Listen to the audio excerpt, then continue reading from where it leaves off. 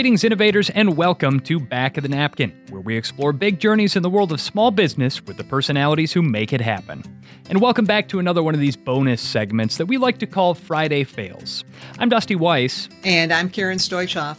Dusty, it seems like everything is on the fast track for Alicia Accardo and Tony Spatara, owners of Cafe L'Appetito in Chicago.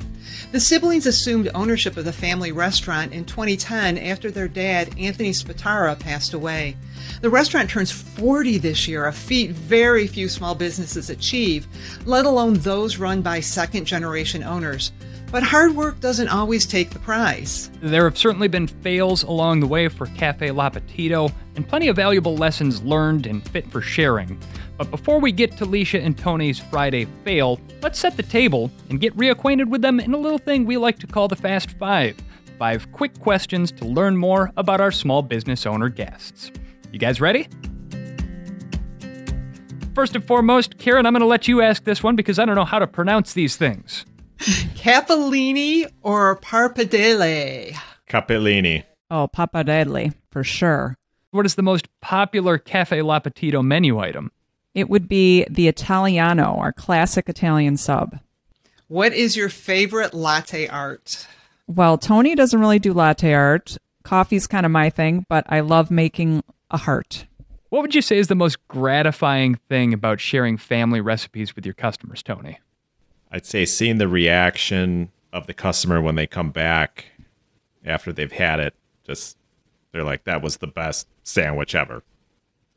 And what did you learn most from your dad about running a small business? Always be present.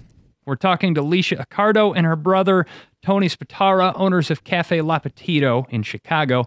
Your family spent decades establishing a reputation throughout the city. And Alicia, your dad envisioned a new location in the suburbs. What was he thinking when he was thinking suburbs there?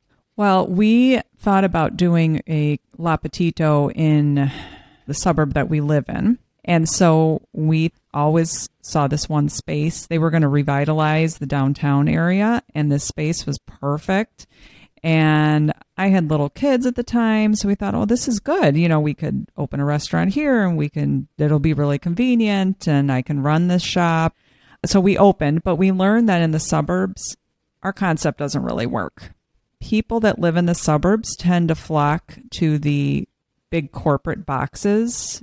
And I think that's why we don't see a lot of small business owners as far as, as restaurants. It's very difficult to make it. And there's no traffic. All of our locations are in places where we have very heavy traffic. And that's where we would ultimately always open a space because you want a captive audience. You want that business. And we thought, well, people will drive there. There's a parking lot. It's a destination. But we found that it just really didn't work. And we also have a lot of different things going on under one roof. We have a deli. We have a coffee bar. We had Italian goods. So when you have all of these different things under one roof, you thrive on volume. And if you don't get that volume, it just didn't work. So then we actually changed concepts. After about 2 years of our lease, we had a 5-year lease, I believe, and we decided to open a sit-down restaurant. And that was my father's idea. He wanted to sort of take the existing space and try and do whatever we could to generate more business. And that honestly just did not work because I don't think that we had the same passion behind it because it was nothing that we really knew about because we were used to operating a small deli and cafe, not a full sit-down white tablecloth restaurant with a bar and, a wait staff. And that was not what we were about. So I think it just never worked out. And we made that decision to just move out of the suburbs.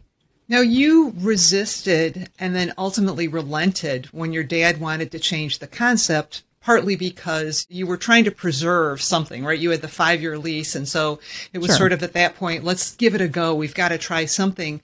But by resisting, then relenting, what did you ultimately learn from that experience? Well, I learned that, as a small business owner, especially a restaurant, you don't want to be something that you're not. And that was the perfect example because it's just not who we are. It's not our concept. And we really need to, in the future, stay true to our concept. And that's what people love. You know, Leisha, you talk about the dynamic with your dad and sort of going back and forth about whether to open the location and whether to change the concept and all that. Families are complicated enough as it is, but then you drag a business into it and the father-daughter dynamic. What did you learn about exercising your voice as a business leader and a daughter throughout that experience with the failed suburban location? It was challenging. It was hard. My dad and I, people tell us, well, told my dad too, that we're very stubborn, hard-headed. My brother's nodding. And I mean, I'll admit it. Yeah, I'm hard-headed. I'm a lot like my dad, so we used to butt heads a lot. I didn't agree with him on this, but I knew that it was so important to try and save whatever we had, you know, because you'd spend a lot of money on a build-out, you hire people, you're invested. It's a big investment. So it was challenging, but it was a business decision, and we made it work. In the end, we just figured it out, like we always do. So I feel like we get along really well in this business. Many Italian families, especially with the brothers, seem to have really bad falling outs. I think my sister and I, we work together well. We never really stay mad at each other if we don't agree on something. I mean, we could tell each other anything we're feeling without hurting anyone's feelings, so it works. I know a lot of families don't, but it works. Ultimately, failure helps shape you in the business. What makes Cafe L'Appetito unique to the Chicago restaurant scene? I think it's unique, number one, because we are a family business. And that is, I mean, honestly, it's kind of unheard of. If you think about it, sit back and think, 40 years. The other day, I was just thinking about our anniversary coming up. It's October 12th. We opened on Columbus Day in 1981. And I was driving to work and I'm thinking, oh my God, 40 years. How is this possible? You know, thinking about how many places we've seen open and close over the years. That is unique because I think people know that, at least our true customers, they know all the hard work that has gone on behind the scenes. So many of our customers knew my dad very well. They knew that he was always there, watching over everything.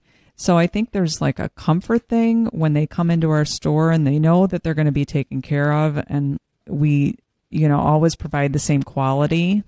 I think that's huge too, because today, especially with everything that's going on with COVID and supply chain issues, and, you know, so many places are having to either get rid of menu items or cut costs by changing ingredients or making things smaller. And we haven't done any of that, and I think people appreciate it. And just the quality alone is something that people love. I mean, you can't really go anywhere else in the city and get what you get at our restaurant. You know, I think that makes us stand out. Well, and it's the kind of unique dining experience that you can really only create if you've had an experience where you got into a spot that was really not your strong suit and realized that, you know what, we've got to walk away from it. And so the business is growing. You've announced, again, the big United Center deal that you've got going on, and you guys just have so much to be proud of. So thank you once again, Leisha Accardo, Tony Spatara, for joining us on Back of the Napkin and for sharing your Friday fails. That's what we have for this episode. Make sure you're subscribed in your favorite podcast app, and we'd appreciate it if you dropped us a review and a 5-star rating. Back of the Napkin is brought to you by Sure Payroll, where small business is their business. From easy online payroll to 401k support and award-winning customer service, Sure Payroll has been serving the payroll and business needs of small businesses for more than 20 years. Learn more at surepayroll.com and get 2 months free as a new customer. Thanks to the head of Sure Payroll Marketing, Jenna Schler, and our production partners, Podcamp Media. Where we provide branded podcast production services for businesses, our editor and producer is Larry Kilgore III. Thanks for tuning in to Back of the Napkin. I'm Dusty Weiss. And I'm Karen Stoichoff.